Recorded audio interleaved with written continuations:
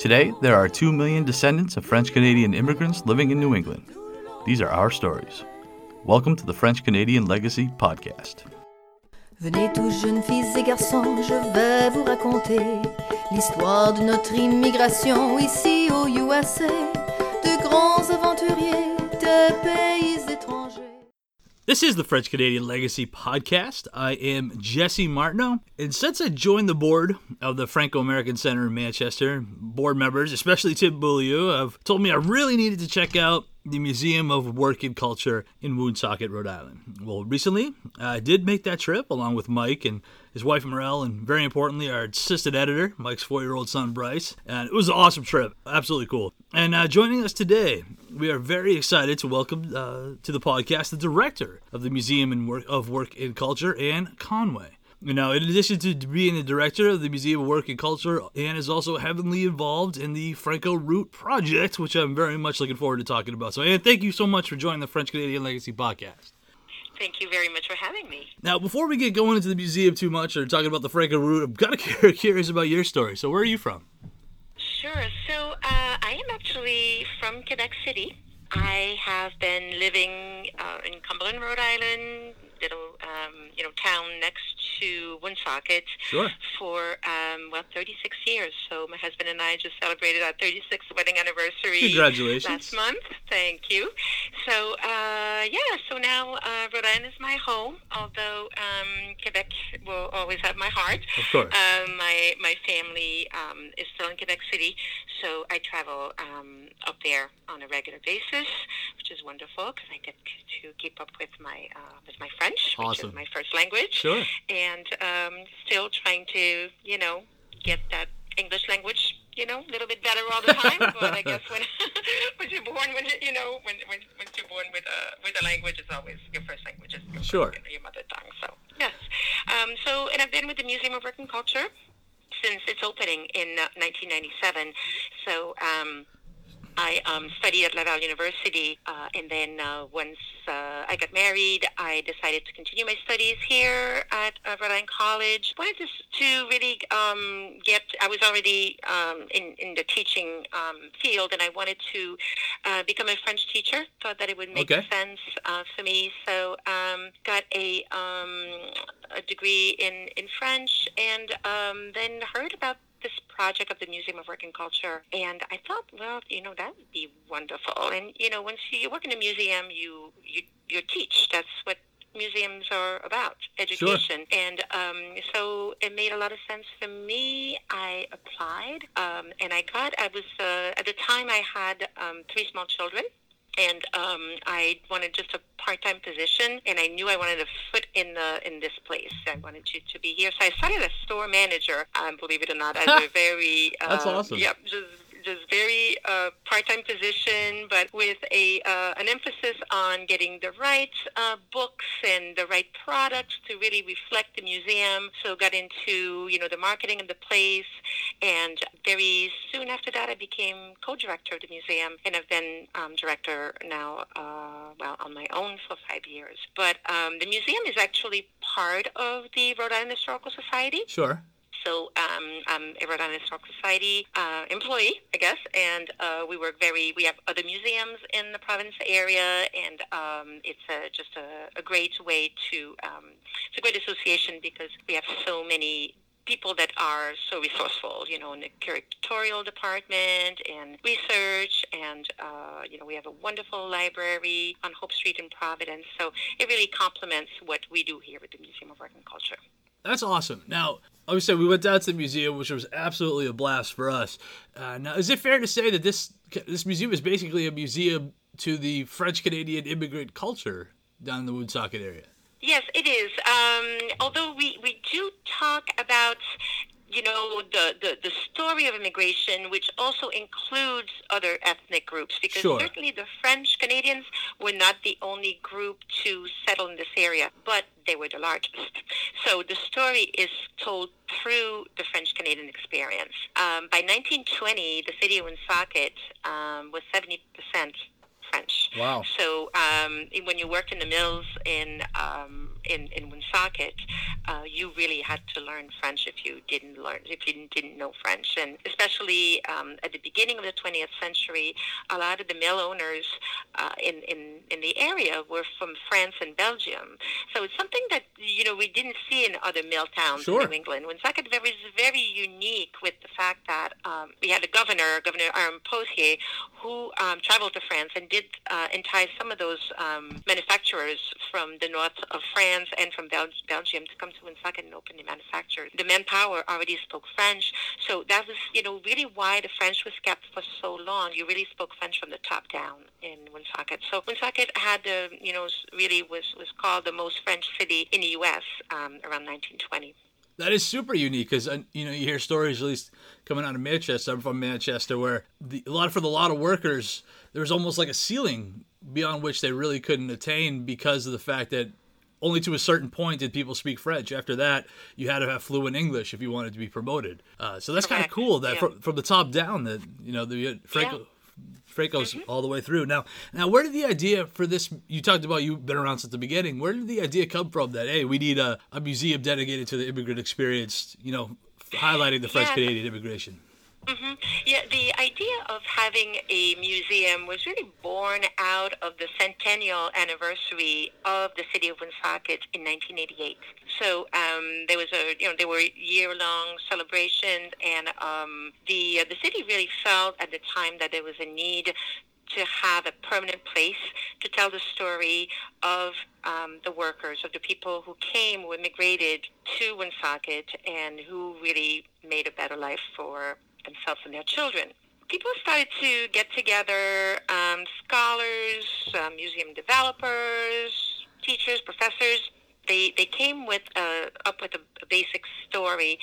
The project dragged. There was some financial difficulties here. We had a banking crisis in 1990. The project was kind of put onto the back burner. Sure. And then the city, it was about 1995, the city turned to the Rhode Island Historical Society to develop a partnership. And at the time, the director of the Historical Society was Al Kleiberg, already had a lot of experience with museums and experience with, writing large grants for support. So that's really what happened. The society took the management. However, the city of Woonsocket owns the building. So we are in an old mill building, as you know, and the building is still owned by the city of Woonsocket, which is, again, a great partnership for us to have, the city's help and the Rhode Island Historical Society's help. That is super neat. Now, I did want to start getting into some of the exhibits themselves. And right off the bat, like just when you leave the lobby, you're about to start your journey through this amazing museum. Like the first real place you stop is like a recreated cabin in Quebec, which I thought was pretty cool. Now, can you talk about the city? Obviously, this is a museum dedicated toward the immigrant experience here in the States, but just the impact of having that very first exhibit be before they even decide to leave, I thought was interesting. It's really where we talk about the push and pull. So what happened, what was going on in Quebec and what was going on here, and why people made the decision. The decision to leave was not an easy decision.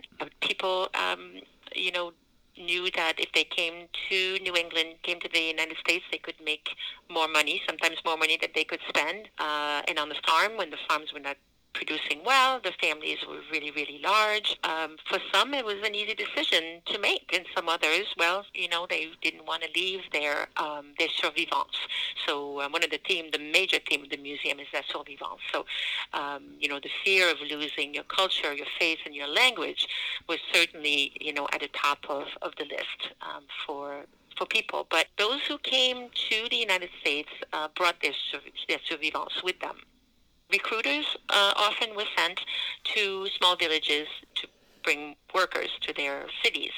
So it was done in Manchester, it was done here in Woonsocket, and they were very successful at convincing so many people, because we estimated about 1 million people left the province of Quebec, probably around 1865 to 1920, to come work in the New England textile city. I thought that was really interesting because the way it's presented is in the form of like a discussion between a couple of people as to whether or not to go down. And honestly, something that I hadn't spent a lot of time considering, because we've talked a lot about the survivance that you mentioned on this podcast. But the whole idea that that was a major issue that was being discussed even before they left, knowing that that was going to be tough once they arrived in the States. Yes, the survivance was already very important for the French Canadians because of being, that minority in Canada. Right. So for them to leave and again, being even, surrounded by the first settlers here, the Yankees and, the English language, la survivance became very important. And that's something that's a theme that you see, as I said, throughout the museum. Sure. And, again, is talked about in our classroom exhibit on the second floor. Now, there's mention in the museum of Fernand Gagnon, somebody we've talked about here, and the whole idea of repatriation. Now, what was that kind of movement about? Well, the repatriation, we don't have too much here at the museum about that, but there were certainly some farms, some land that was offered to people who wanted to go back. This land, we heard and read about that very often it was not farmland, it was wood, it was out either in the Western Canada or really up north, and very difficult for again for folks to face. So they many of people felt like the right thing to do was to stay in the United States. There was that back and forth, however, and this is something that people still talk about. Even some of the older residents will remember their grandparents sometimes keeping land up in Canada and going back in the summer and working in the mills at other time of year. So that back and forth went on for a very long time. Sure. And now moving on to some of the other exhibits, which I think is really cool. Talks a lot about, your museum obviously highlights a lot about kind of what the conditions were, what life was like working in these mills. And one of the things that comes up is the impact of child labor, which absolutely caught my attention. Now, how young were these kids? What are we talking about? Well, the kids could be as young as 11, 12 years old. A century earlier, in the time of Samuel Slater, who opened the first textile mill here in Pawtucket, children were, used really in the textile industry. Over here, it's a little bit different. As kids on the farms always had jobs. Sure. They picked berries in the summer. They helped with the animals. So it was a little, I want to say, almost cultural to involve the family at work. And they still needed to, make enough money to survive here in the United States. So they brought their children. Very often, they were jobs offered for the kids, shorter shifts, and, Sure. the kids would come in. But, the accident rates was so high, and it certainly was not a place for children. And apparently it was very easy to, you were supposed to be 14, but you could, take somebody else's birth certificate, one of your older brother, and show it. And, the foreman might pay attention or might not pay attention. So, yes, children did work in the mills, but it was not until, like, the 1930s that laws against child labor were passed in this country. Gotcha. And there is significant discussion in the museum about kind of the working conditions. I saw a reference to something we've talked about here with piecework, was something that happened in the mills down there, but also other items related to just their day-to-day existence. I mean, maybe you could give us a picture of what would a day be like? What was it like to work in these mills? The hours were very long. The conditions were difficult because, it was extremely hot. Opening the windows was not an option because you either let too much dry air in, which is very bad for the threads. So you wanted to keep a certain level of humidity, which, with that, you'd Sure. get a lot of dust, and the Yeah. dust had no place to go, and, the strong smell of oil, and, people developed diseases, lung diseases. The machinery was really loud, and you didn't have protection for your ears like we do today. So, workers had hearing issues, and, there really was not much done to protect workers. So this is what we also talk about here. So the theme goes from, la survivance theme, and then, we do show that, people did not completely forget about their survivance, but that fight that they came, when they first settled, which was really to keep up with their language and their culture and their faith, it started changing gradually, and said, well, maybe we need to really get together and fight for better working conditions. I mean, when you think that a lot of people couldn't read, and Sure. They had instructions on how to shut off the machinery when, somebody's arm would get caught in it. But if you can't read, and if you've never had training, it becomes a real issue. So, unions became very instrumental in helping the workers not only attain better salaries and better working conditions, but also with helping them getting their American citizenship, so they could become, U.S. citizens and be able to vote. Because if you want to have your voice heard, you have to be able to vote at those union meetings and so on. So, so the story of the ITU here, which is the Independent Textile Union, is told through our last exhibit. Yeah, I was about to go there because there is a lot on the ITU, and there's a mention of a strike in 1934. And I was kind of, Yes. so what was that strike about, and what kind of impact did that have on the entire town, really? Yeah, the strike was really horrible.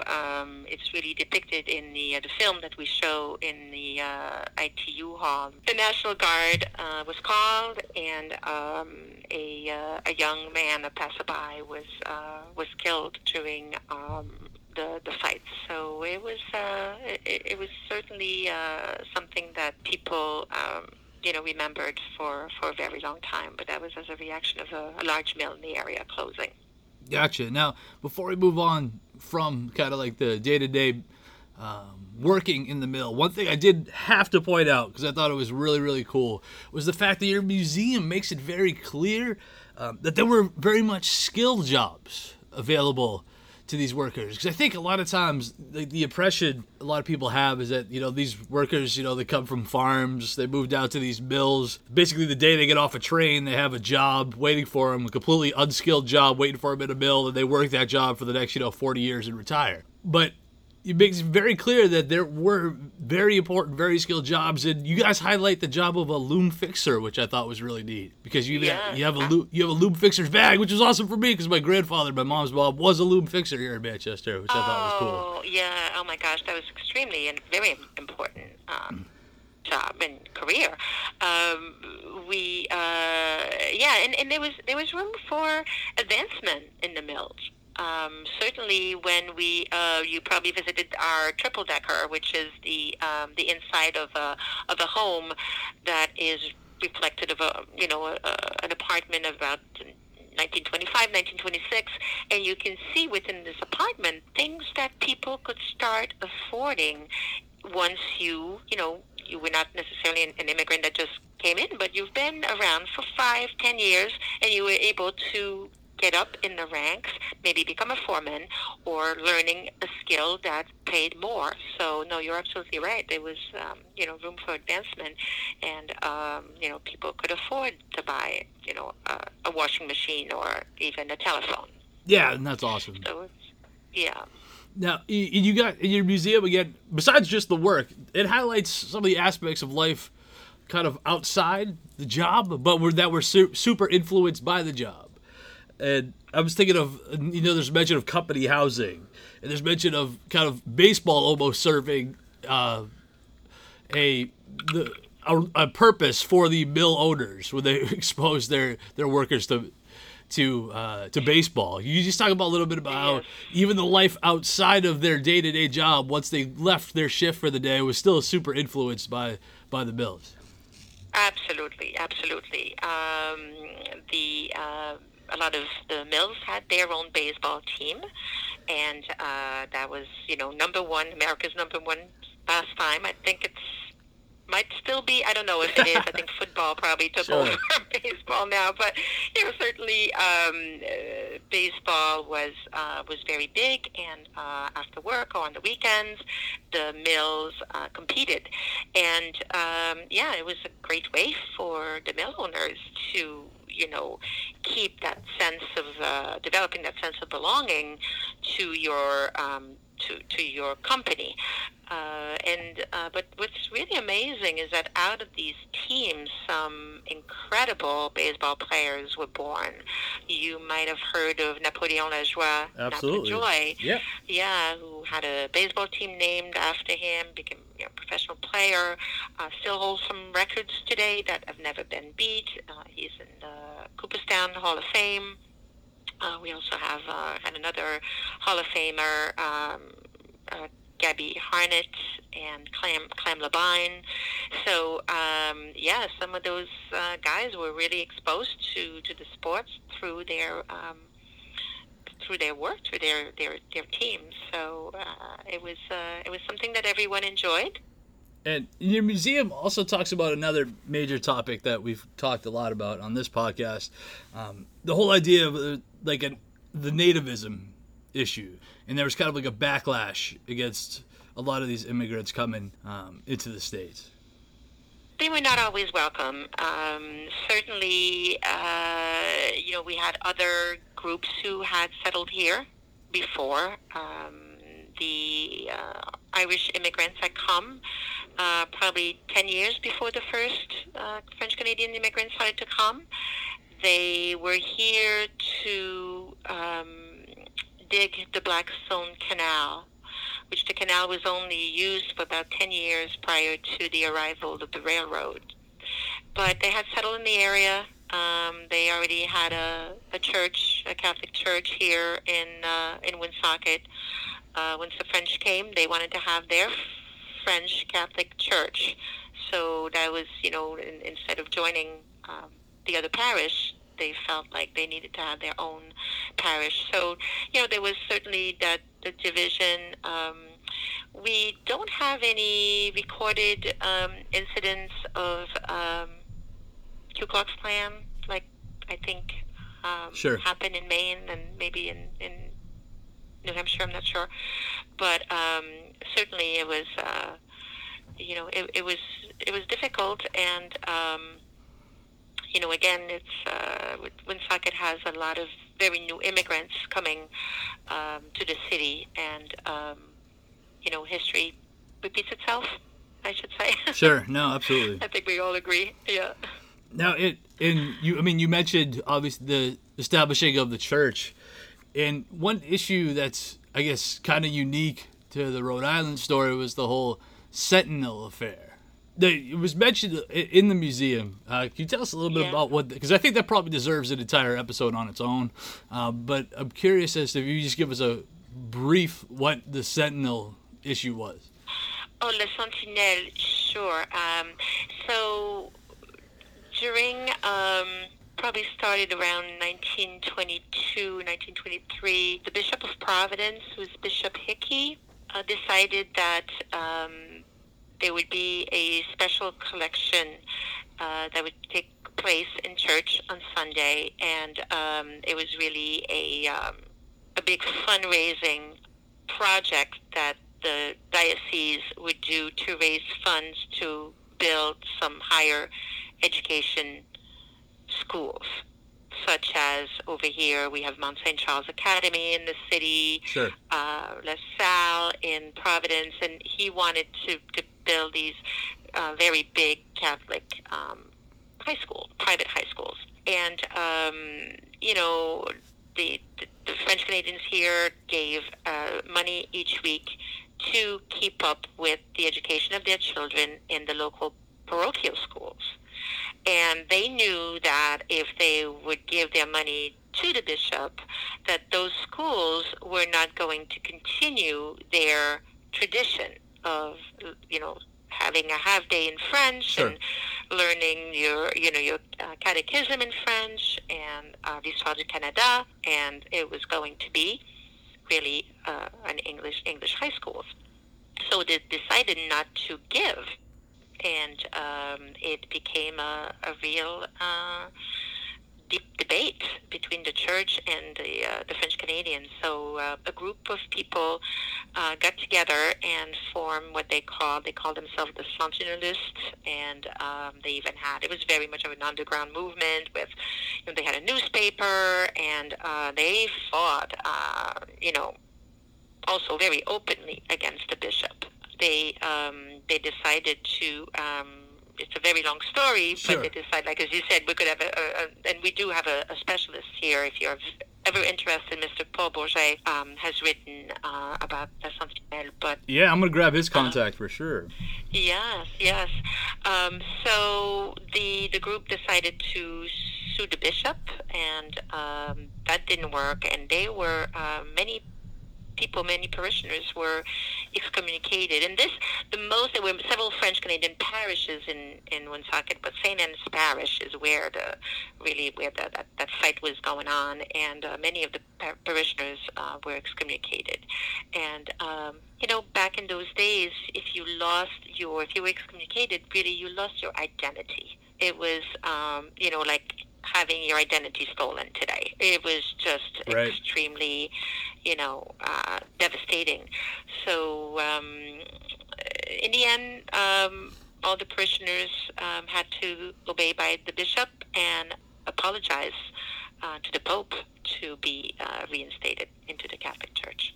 Yeah, well, like you mentioned, we definitely need to get a whole episode of that because it's super fascinating, super complex. Obviously, it takes place in Rhode Island, but it has major impact well beyond Rhode Island for many people, which is super fascinating. But Yes. but going back, just kind of as we wrap up the discussion of like the mill and the mill life, when did the mills really start to decline? The mills declined. Well, we kind of had two declines here. So very late, probably like 1890s, when the cotton industry really moved south. Gotcha. So the cotton mills had closed, and I talked a little bit earlier about Aaron Pothier. Aaron Pothier was the first French Canadian governor of the state of Rhode Island. But prior to being governor, I'd gone to France and brought the French industrialists. So they came here in the very early part of the 1900s, and they opened these mills all over the city, and I really created almost a second industrial revolution for Woonsocket. That's So, awesome. people got back to work, and we were creating some of the best worsteds. So it was all wool garments, and, that was created. So wool was shipped from all over the world, and they were really work for everyone again. And then we saw a decline towards the end of the 1920s, early 1930s, and then again the war brought in some additional production. Sure. So you saw a lot of the mills reopening during World War II to help during the war efforts. And we had even some of the decoys during what they were used during World War II by the Ghost Army. Yeah. I don't know if you've ever heard of the Absolutely. Ghost Army. Yeah, but that's really fascinating. The army that was used to to deceive Germans, Hitler's army, were made here at the Alice Mills. So some fake tanks and Yeah. balloon it was really very interesting, and that information was classified until I believe the 1980s. So there's a great film that was produced by a local producer, which is called the Ghost Army of World War II. And it talks about the Alice Mills. And what happened to once these mills basically kind of don't rebound to their pre-war life? What happened to all these mill workers here in Woonsocket? Well, Woonsocket's economy changed gradually to more more of a service economy. Luckily, here we are the home of CVS Corporation. So it's right here in the city of Woonsocket, employs thousands and thousands of people. So yeah, gradually, some people. I mean, it's a very, I guess, gradual happening, but it's the city's smaller certainly now than it was. We used to be a city probably in the textiles heyday, 55,000. Now we're about a city of 40,000 people. The community has changed. We do have one mill that still produces some blankets. They make, it's called the Brickell Group. They've been here in the city for probably over 100 years, and they make all their the garments that they make. Well, they do blankets for the U.S. and Army and Navy. They make berets also for the Army, and they even make the inside of professional baseballs. Huh. And they are everything is made from recycled material. So they're very much into sort of the new Sure. ways of doing textiles. So it's really amazing company. That's very cool. Now, again, this museum is an amazing place. I got to tell you, the entire time I walked through, I was just thinking how awesome it was to have kind of a museum dedicated to, my family, to telling my story. Even though I'm not from Woonsocket, but a lot of the stories that you see in these exhibits were very much stories that were told to me growing up in Manchester, and that was just so neat. Yeah, I'm glad to hear that. Thank you. I do feel that way. I feel like so many people can see themselves in the walls of the museum. Your story, whether you're French Canadian, your heritage like you, or maybe you're someone whose, parents were active in the unions, or Right. perhaps, you're an immigrant, even from another ethnic group. I think that, the story is well told, and and we get a lot of visitors from Quebec who very often are surprised, didn't know that we had all these enclaves of French-Canadian culture all over New England. And I know you want to talk about La Franco-Route, but that is one of the goals of the Franco-Route, to make these cities and towns known to the Francophone communities. Sure, this is an awesome transition. What is the Franco Route? So the Franco-Route is really a project to link the cities of in New England who share the same heritage, the same stories, and it was easy to identify the big cities. We have Lewiston, Auburn, we have Biddeford in Maine, Manchester, New Hampshire, Woonsocket, Rhode Island. So we started to talk a few years back. Even the conversation about the Franco-Route started, believe it or not, in 2008. Wow. During the 400th anniversary of the city of Quebec. Many of us throughout New England, with the help of the Quebec delegation, we worked at dedicated a monument to the city of Quebec from the people of New England as a gift to Quebec for the 400th anniversary. We have a beautiful monument. Many people don't know about it, but it's right on the side of, on the St. Lawrence River. As you leave the city and follow le Boulevard Champlain, if you're familiar with Quebec, between the old city and the Quebec Bridge. So there's a beautiful monument there. So we started to talk, there was a lot of momentum, and we thought, boy, wouldn't that be great to continue working together, the cities, and create itineraries and create this route that people could follow and learn about the immigration to Quebec, the Francophone, the Quebecois immigration to New England. So 2 years ago, we met again during the second meeting of les villes francophones et francophiles d'Amérique. Have you heard about this network No. that we are part of? I have not. Okay, well, Manchester is part of that, and so is Lewiston and Woonsocket and Biddeford.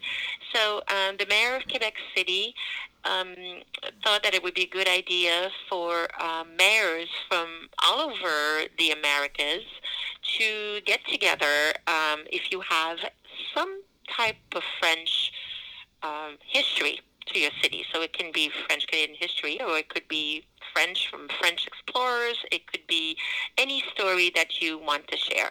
So if you Google Francophone and Francophile Network, you can find this website where you will see all the cities that are part of this association, this network.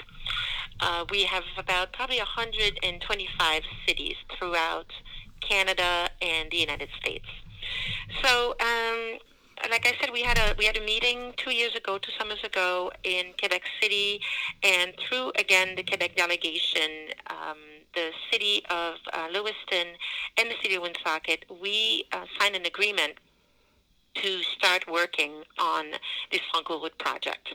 So since then, we have reached to Manchester and to Biddeford, and we are working to develop a website that is going to let visitors, bring visitors to the website to read about the French Canadian or the French history of each city.